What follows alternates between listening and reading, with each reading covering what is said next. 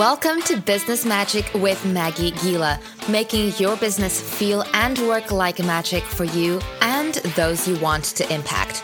Turns out you don't need a wand, you need a strategy.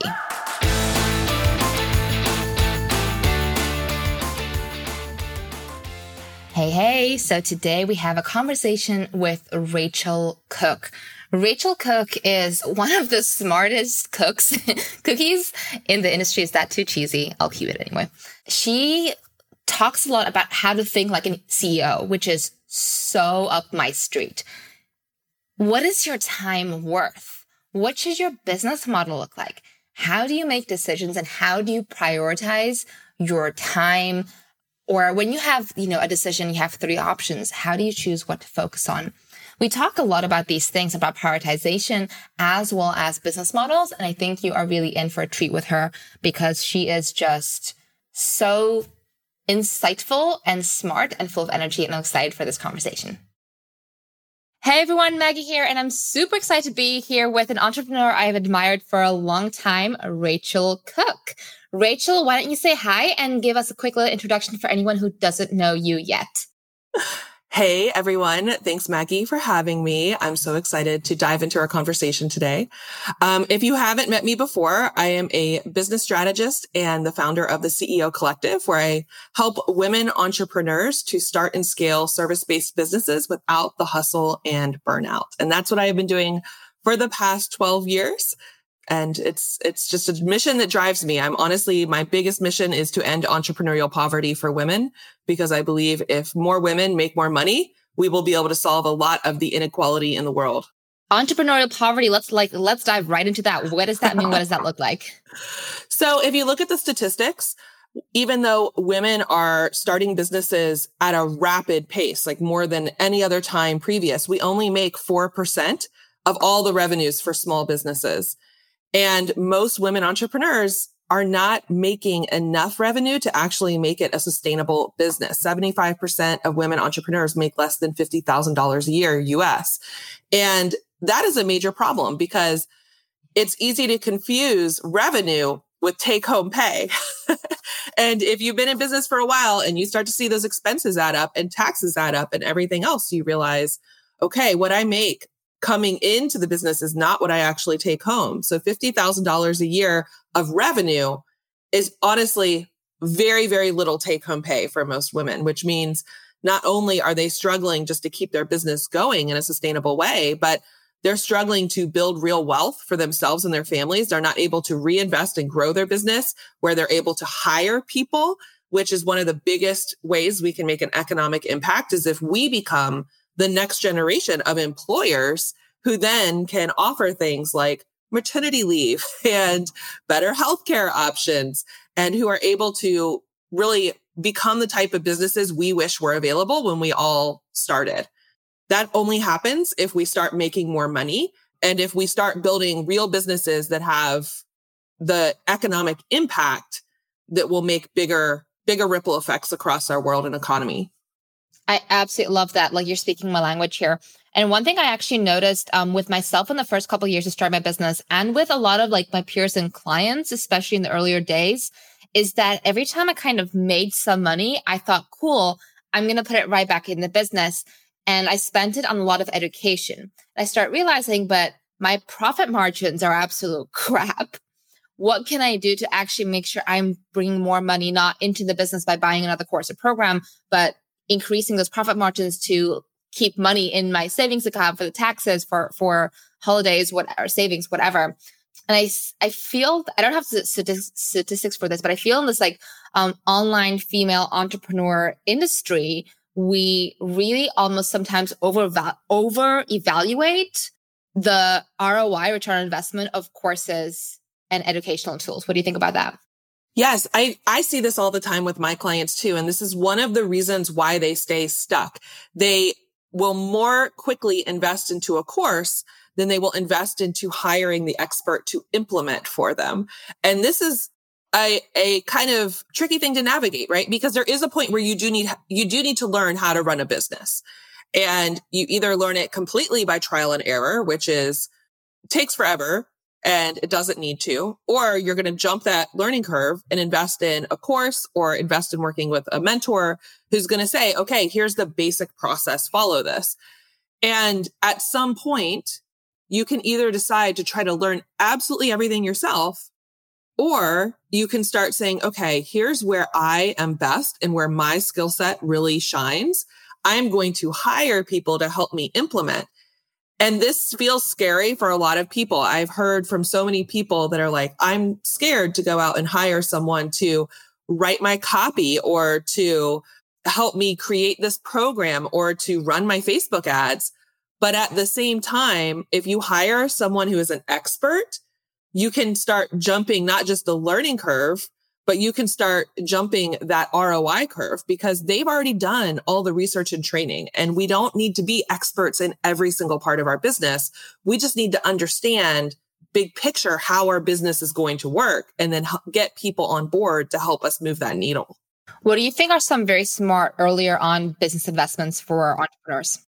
I think definitely a great overview course, something that kind of helps you figure out who your market is, what types of offers you're going to have, a basic marketing and sales strategy, something that will help you with that either through a course. That's not the only way to get this information. You can also get this information by working closely with a mentor who kind of specializes in startup businesses. And honestly, if you don't have the funds to do either of those things, because they cost money, right? You're either going to put in time or you're going to put in money. Money will get you there a little faster because you're jumping ahead in that learning curve. But if you have more time than you have money right now, get out there on podcasts have so much content. Get out there and look on YouTube has so much content. Like a lot of the mentors you would love to work with have incredible free content available that will get you started. And that's one of the first places I would recommend. Once you kind of have those key things figured out, you know, who you're selling to, what you're offering them, how you're going to get it in front of them, and how you're going to sell it. Those are the basic questions you have to answer. Then you can start thinking about, okay, what's the next step for me to continue going? Honestly, I feel like until you've gotten 10 paid clients, you don't need to make massive investments in anything else until you've gotten those first 10 clients. I don't care if they're one-on-one or in a group.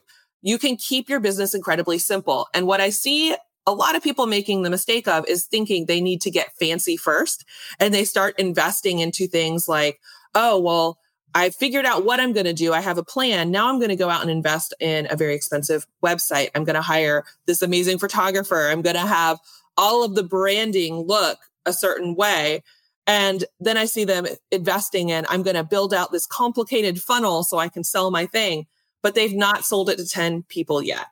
And this is a major mistake because if you haven't really gone through that validation, which isn't just people saying, hey, that sounds good, it's people giving you money, then you could be building a brand and a funnel and all of these things that are very expensive. This could be going into tens of thousands of dollars of investment into your business. And then find out 6 months later that it doesn't resonate and no one wants what you've created. I'm trying not to roll my eyes. Yeah, I'm like trying not to roll my eyes here because I'm just like, oh my gosh, I have like see so many people doing that and it's so frustrating. And I try and be really transparent with my business, with my journey, with my decisions. And that's how I like to keep conversations here as well. Because a lot of the time I see people, you know, if they look at my business, I've been in business like half the time as you have.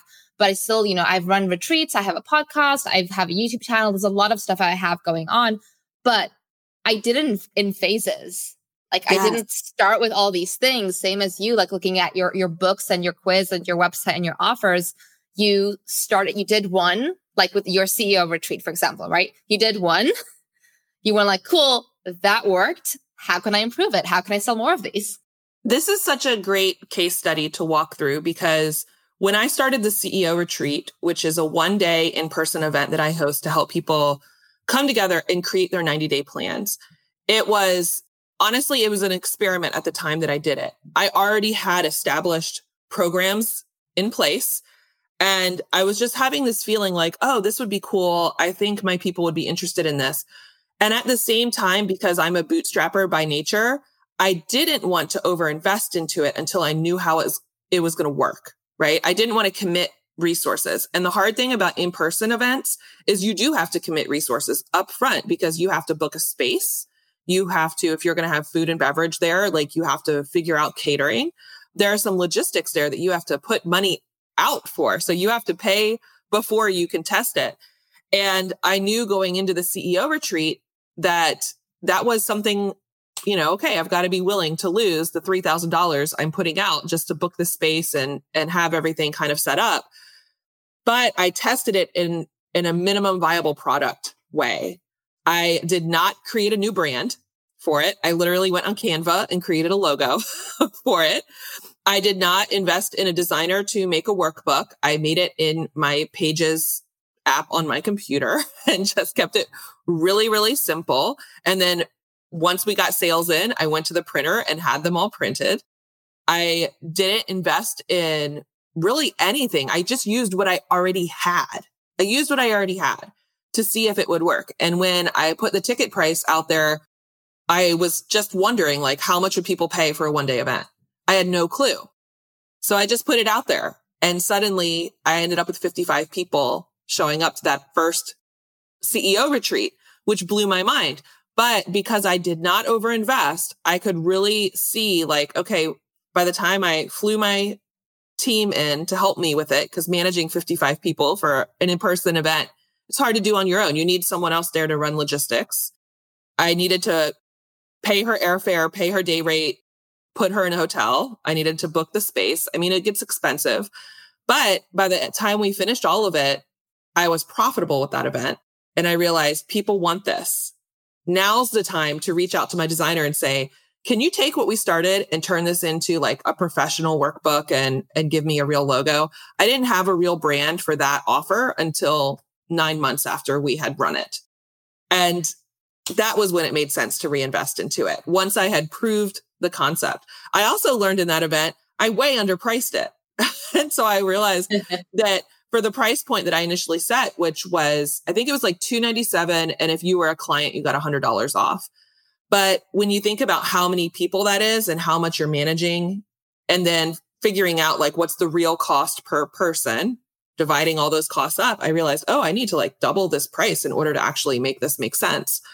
But it all started with keeping it really simple, using what I had and getting people to buy it before I invested in making it fancier. I love that. I have a very, not similar, parallel journey with my events. I always wanted to run like retreats, like the full on, like my dream was, Olive Grove, Tuscany, hillside, homemade pasta and wine in the evening and having a group of entrepreneurs there. But I knew like I couldn't, that was just too much of an investment and I couldn't validate that concept.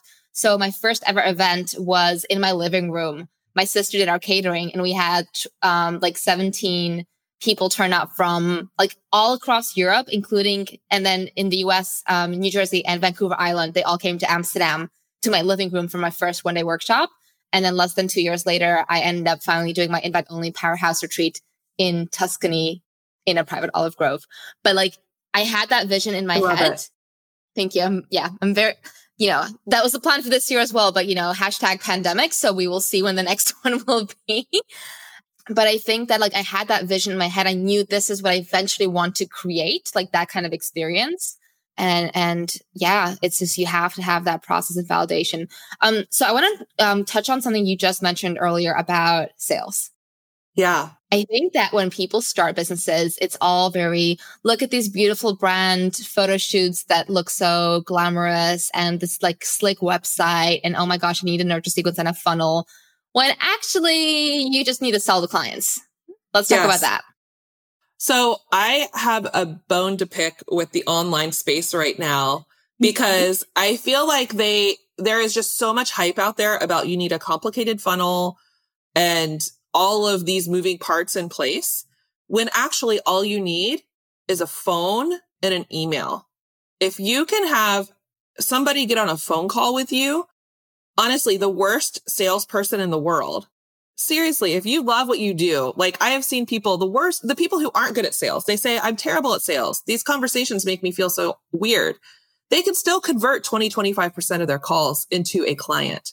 So if you start running the numbers it is cheaper and faster and way more lucrative to simply get a Calendly account, have free 20, 30-minute sales conversations, and get some clients in the door via a phone call or a Zoom call or a Skype call or whatever technology you want to use. It is way more efficient and way more profitable to do that than to set up a complicated funnel, which is going to take you a ton of time and energy to figure out, to test, and then drive traffic to for a 1% to 2% conversion rate, which I know there are a lot of people out there who are saying, but my funnel converts at 5% or blah, blah, blah. I'm telling you, the average is 1% to 2%. And if you are higher than that, good on you, but you probably had to do a lot of testing. And honestly, you probably have the experience with your target market to create that funnel. And where I see a lot of people struggling is they go into, well, I don't want to work one-on-one, or I don't want to have one-on-one conversations. And because they don't understand their community, they don't know how to create the marketing that was actually going to resonate because they've not had real conversations with those people. So I believe the fastest and easiest way to get sales is to just have real conversations. And even somebody who doesn't feel confident in that, if you have 4 calls, you'll probably walk away with a client. So much faster and easier than if you try to set up a complicated webinar automated funnel system. Like, I probably shouldn't admit this, but it's May 2020 and I do not have an email nurture sequence. Why are you embarrassed to admit that? Who cares? Well, yeah, like you should probably have one. I'm like, yeah, but I've been in business for 6 years. Would it have helped me maybe get a couple more clients or like nurture subscribers? Sure. Am I running a business without it? Yes, I am. So I think especially like in the earlier stages when people are starting out and you see all these things you feel like you should have, it's just like this is what got me into burnout. I was just so incredibly overwhelmed trying to learn and do all the things when I should have just focused on who can I work with, what can I sell, how can I help people solve problems. One of my favorite conversations with a client who showed up for my very first CEO retreat, she was a website designer, and she was hitting burnout hard because of the shoulds. I need to blog every week. I need to email my list every week. I should have an automated funnel in place. And I do this exercise at the CEO retreat where we actually sit down and write down the last 10 clients you got and then figure out where did they come from. And she looked at it and she said, oh my gosh, Racheal, out of my last 10 clients, almost all of them came from referral and over half came from one referral source. And she said, do I still have to have my email list and newsletter and blog? And I was like, no. What if we actually double down on the referrals and focus on how are you going to get more referrals? And she realized they were coming from one person who happened to be in the real estate industry who coached real estate agents. So instead of spending the next year worrying about all this content marketing, she had put herself on that content marketing hamster wheel, right? Instead, she was like, you know what? I'm going to go to this guy's event. I'm going to pitch him to speak at his event in front of all of these real estate agents and talk about the most important things that should be on your real estate agent website and how to optimize your website for sales. And I was like, perfect. She did a massive year and actually was able to retire her husband from his job to come home and help her with her business as a website designer, specifically focused on real estate agents. And now she's like the go-to person. And she doesn't have to do all of the content marketing because that's not where her people were coming from. And I see this often with, don't you see this too? Like with people who are higher end service providers, sometimes it's actually can be challenging to get higher end clients off an email list. But from referral, they will come like crazy. Yeah.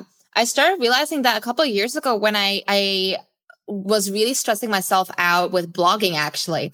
I've realized since then that this is why I have a podcast, because it's like 1,000 times easier and more fun for me to have a half an hour conversation with someone like you than stress out for a week over editing a blog post. It's like, if I'm looking for a device like, hey, I want to join a higher end mastermind, or I want a course on this specific topic, or I'm looking to hire this specific person, I didn't go to Google. I didn't check out blog posts. I went and I asked all my friends. Yes, right. Exactly. So already really early on, I started tapping a lot more into building relationships. The year I had my burnout, as I was recovering, because I wasn't really able to work, I did a ton of virtual coffee chats, which I am still friends and like referral partners with so many people. That was like what, 3-4 years ago now. Yeah. And I think this is a difference. We were talking about people who are earlier stage entrepreneurs. Earlier stage entrepreneurs, I feel like, are more likely to join an email list. They're more likely to be on the search for content. They're more likely to be on the search for courses. But once you get out of that stage, we tend to seek for help via referral. Like, I think about every single person I've hired on my team right now, or who is a contractor that I've worked with, my publicist, that was a referral. The woman who pitches me for podcasts, that was a referral. My marketing department is all referral based. Like, everybody has come to me from referrals. Sarah Oncalmo Ashman, who we both love and adore, she came to me because I saw the work she had done for a friend of mine. And I was like, I need this. I need this magic. How do I work with her? And it was all referral based. And I think that's, if you are looking for people who are, if you're working B2B and you're a service provider, getting into networks is the most powerful thing you can do. And that's one reason, even though I am a super introvert, I love attending events, because I know that I will meet those right people, and either I will find somebody who can help me or someone will find me who I can help. I always walk away from events with clients and with people who can support me in growing my business. You are speaking my language. It took me running 3 international events to realize I was actually an introvert, which makes, so much more sense to me now. But it's really the personal networks. It's, if you can go to an event where your ideal clients are going there or speaking there, like, that's definitely a big one. I try to go to an international event in the US at least once a year, just because that is where a lot of my audience and clients are. But it's also not just the big conferences, which I think have the time and place, but I found much better results from the smaller, more intimate events and retreats. What are your thoughts on that? I agree. I prefer the smaller events. And I would say boutique conferences that are under 200 people. They're much more manageable for me energetically to handle. The conferences like South by Southwest or Alt Summit that are just so massive, where there's thousands and thousands of people, that can be overwhelming and can start to feel a little difficult to like find your people while you're there. But boutique conferences that are on the smaller side, I have always found, I actually just posted a picture on my Facebook of an event I spoke at in 2015. It was Natalie Lucier's event that she hosted in Dallas. And I met some of the best women there. And we kind of made our own little table of 8 or 10 of us there. And we just had the best weekend together. And then we continued to hire each other, to promote each other, to support each other over the years. We've hosted our own little mastermind weekends away. And those relationships were really incredible and valuable. And I'm still in contact with every single one of those women. And that's incredibly powerful for me when I look out and I realize, oh, I've built this network of incredible women. Like, you can say, I need somebody who specializes in SEO, or I need someone who works on content. I need someone who does this. And I'm like, great, let me go in my mental Rolodex. I probably know an incredible woman who I've met at an event or through a referral who would be a great fit for that. I do the exact same thing. I love that. And I think that you touch on something that I feel is really like underrepresented almost and undervalued in the industry: peer masterminds and peer retreats. Like, just, there's nothing stopping you from booking an Airbnb, like getting dates together with a bunch of close business friends and just doing your own thing. You don't need to wait for an opportunity for that. Absolutely. Actually, this is something I did very early on. I have an amazing friend, Lauren Fritsch. I'll give her a little shout out because she's one of my OG business BFFs. And right after I had my twins, she was also growing her business.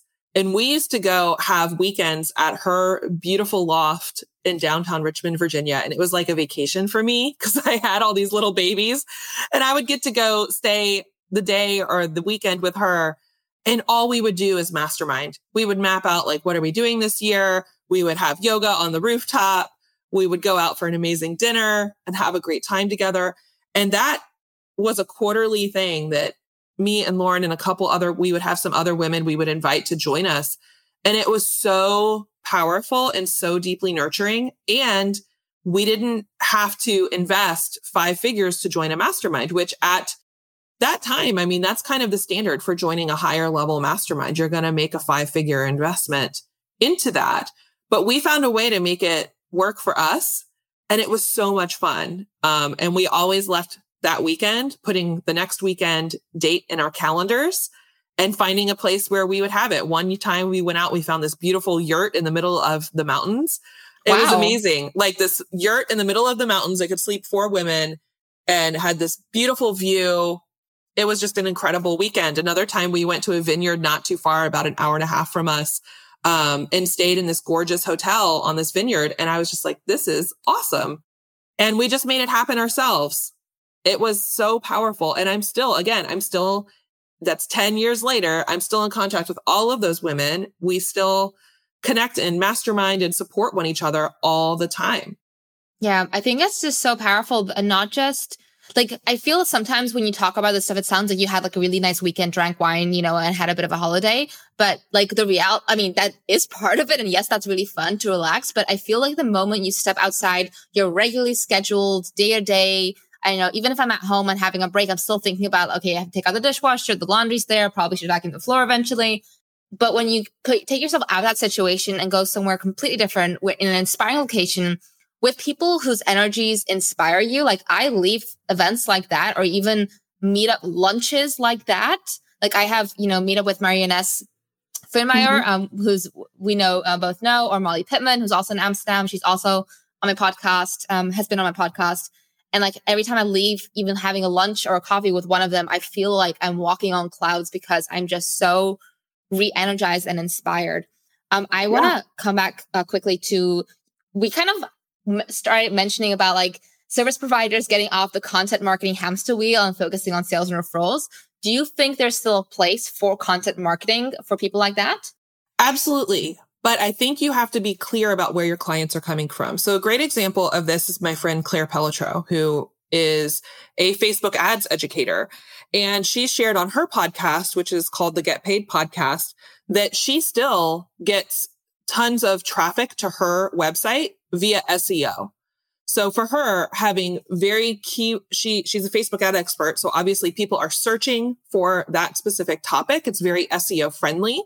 And she has really optimized that. But when she looked back, again, the 10 last clients exercise, when she looked back, she realized, wow, a lot of these people were finding me because of SEO. And then they were getting into booking a consult with me, or now getting into a funnel that she might have in place. But for a long time, that's how she got a lot of clients. So you have to pay attention to where they are coming from. I know that I get a lot of clients from my podcast.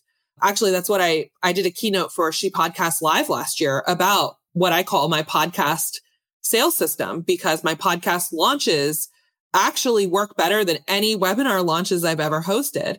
But I'm not offering one-on-one work. At this point, my business model has shifted, and I'm more focused on my mastermind programs that I run. And for that, content does really well because I need to be able to sell at scale. And I think that's the biggest thing to pay attention to. Like, if you are a service-based business and you're still primarily working one-on-one, do you really need to market at scale, or do you just need to have 20 clients a year? If you just need to have 20 clients a year, then you don't need to work so hard. But if you need to have 200 clients a year, you're going to have to do a lot more marketing at scale in order to make that happen. And knowing where you fall on that spectrum is really important. This is where I see a lot of people, like you said, burning out or getting overwhelmed because they're trying to market at scale, but the conversion rates do start to drop a little bit. The only reason I market in the way that I do is because the conversion rates work for my business at this point. My platform is big enough and established enough that the numbers work. And so one of the first things I do with my clients is we sit down and we look at how big is your audience? How many people are here? And then we decide, as we crunch the numbers, does it make sense to just have one-on-one conversations, which are much higher converting? Or if we can't do that anymore, do we need to go straight into higher, more complicated marketing and sales? And it kind of depends. Sometimes we do a hybrid. Sometimes we do a mashup of those where they will leverage content marketing, but still send people to sales calls. And I think there's a place for all of it. You just have to be really clear on your business model. Like if you only need 20 clients a year, I would not be writing a weekly blog unless I knew it was very search friendly.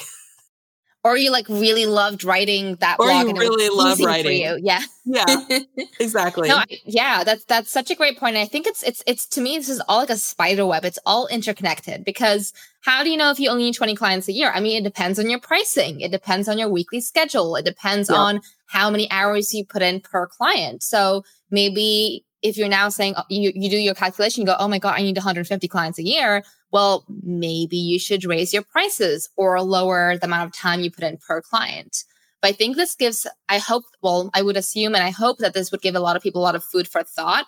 It's something that I always see. I just like, it hurts my heart. Like it physically hurts me in my chest when I see people posting on Facebook going, I'm starting a new business and I'm going to be creating a course and a funnel and nurture sequence. And I'm just like, oh, but okay. I do too. And I just want to say this, as you're looking for mentors, there's a lot of do as I say, not as I do happening in the online space right now. Everyone who is teaching courses right now did not start with a course. Yes. If you look backwards and you really listen to their story, you will find that they started with a one-on-one service. They were coaching, they were consulting, they were a service provider, and they might not have loved it. In fact, part of their story that they're using to sell you on the course model was, I hated my business. But you know what they learned? They learned everything they could about their audience. They got to really get in and understand the psychology behind the people that they're trying to serve. They got really clear on the pain points. And if you don't understand those things, selling at scale is nearly impossible. So while those people are telling you the course model is the way to go, really understand that they're telling you based on where they are now and not where they were 10 years ago. And it's either going to take you a lot of time to build the audience size that can support a course model, or it's going to take you a lot of money to run the ads that will be required to support the course model. So pay attention, go back, do a little digging, because there's a lot of people saying, do as I say, not as I do. And if they were to really crunch the numbers on what it's going to take to make that profitable, you would understand that it's a safer, more sustainable way to start with a higher touch service and really get to understand your potential clients and then build the next phase of your business. Yeah, I wish I could like underline and highlight what you just said. Be like, guys, like you take one thing away from this interview, like conversation, this is it. I think it's always so much easier to sell services, even if that's not your ideal business model, which it is not. Like a pure one-on-one business model, I don't think is the ideal business model for most of us, but it's the easiest thing to start bringing in some kind of sustainable revenue and income to be able to, and build your audience and understand psychology to move towards something a little bit more scalable. Yes, absolutely. And it is worth it. Consider it, this is your paid internship, right? Like it's the time that you're putting in to really understand how to market and sell to your audience. And is it fun? Is it hard? Is it a little more time consuming? Yeah, absolutely. But every business owner needs to understand those things, period. End of story. Underline. Highlight. Racheal, it's been absolutely fantastic. Thank you so much for being here. As we wrap up, I would love to ask you a final question. I'd love for you to issue a quest, an action step to our listeners. What is one thing they should do this week? I think one thing everyone could do this week, based on our conversation that could be incredibly illuminating and helpful for you, is to do the 10 last clients exercise. Just grab a notebook, go in, write down your 10 last people who paid you, and figure out where they came from. You can figure out where they came from by asking them. You can go into your email record and figure out how they interacted with your email list if you're selling them that way. There's a lot of ways to figure out where they came from. You can look at your intake forms, but that will be incredibly helpful. It will tell you where you should double down instead of trying to do all the things. Double down on what is actually bringing those clients in the door. Underline exclamation mark. Yes, absolutely. Racheal, thank you so much for being here. It's been absolutely lovely. Thanks for having me. Hey, thank you for listening. If you've enjoyed this episode, make sure you subscribe so you never miss new episodes. And if you have a business bestie who needs to hear this message, go share this with them. See you in the next one. Love and magic, Maggie.